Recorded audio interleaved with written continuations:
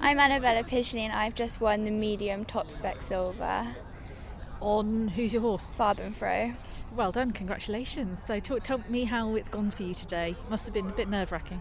It was really nerve-wracking in the warm-up and the whole day seeing all the really big horses and then me being on this little pony.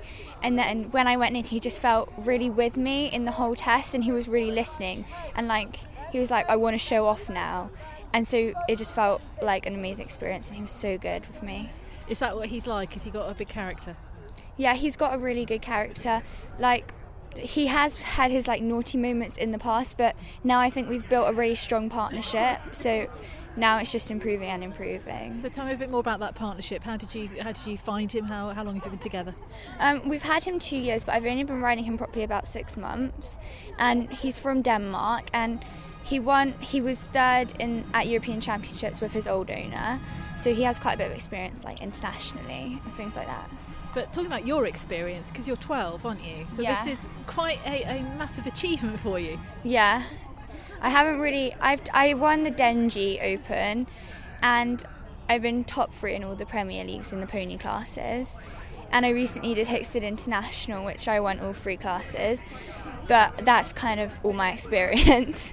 So coming here, what were you kind of thinking? Today's been a bit of a mixed bag, hasn't it? It's been raining and windy, and there's 2 arenas here. There's a lot going on, isn't there? I was really nervous because the big horses with the big paces, and then just on a little pony, it was quite nerve-wracking. But it was okay because I had nothing to lose because we haven't really done that much. It's my first championship, so just to be here was incredible.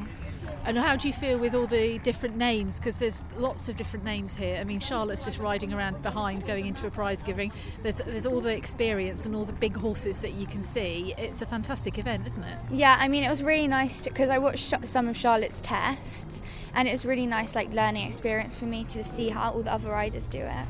So what now? You're at school, presumably. How much do horses take over the rest of your life?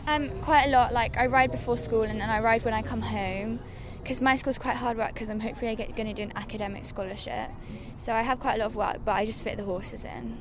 Well, congratulations. What are you going to do now? Is Mum with you? Who have you got supporting you here? Yeah, my mum and my groom. Right. So what does this afternoon hold for you, this evening? I'm not really sure. How do you celebrate? How do you want to celebrate? The world is your oyster. I'm not really sure. I haven't really thought that far. Go and ask your mum for a takeaway or something special. Congratulations. Thank you.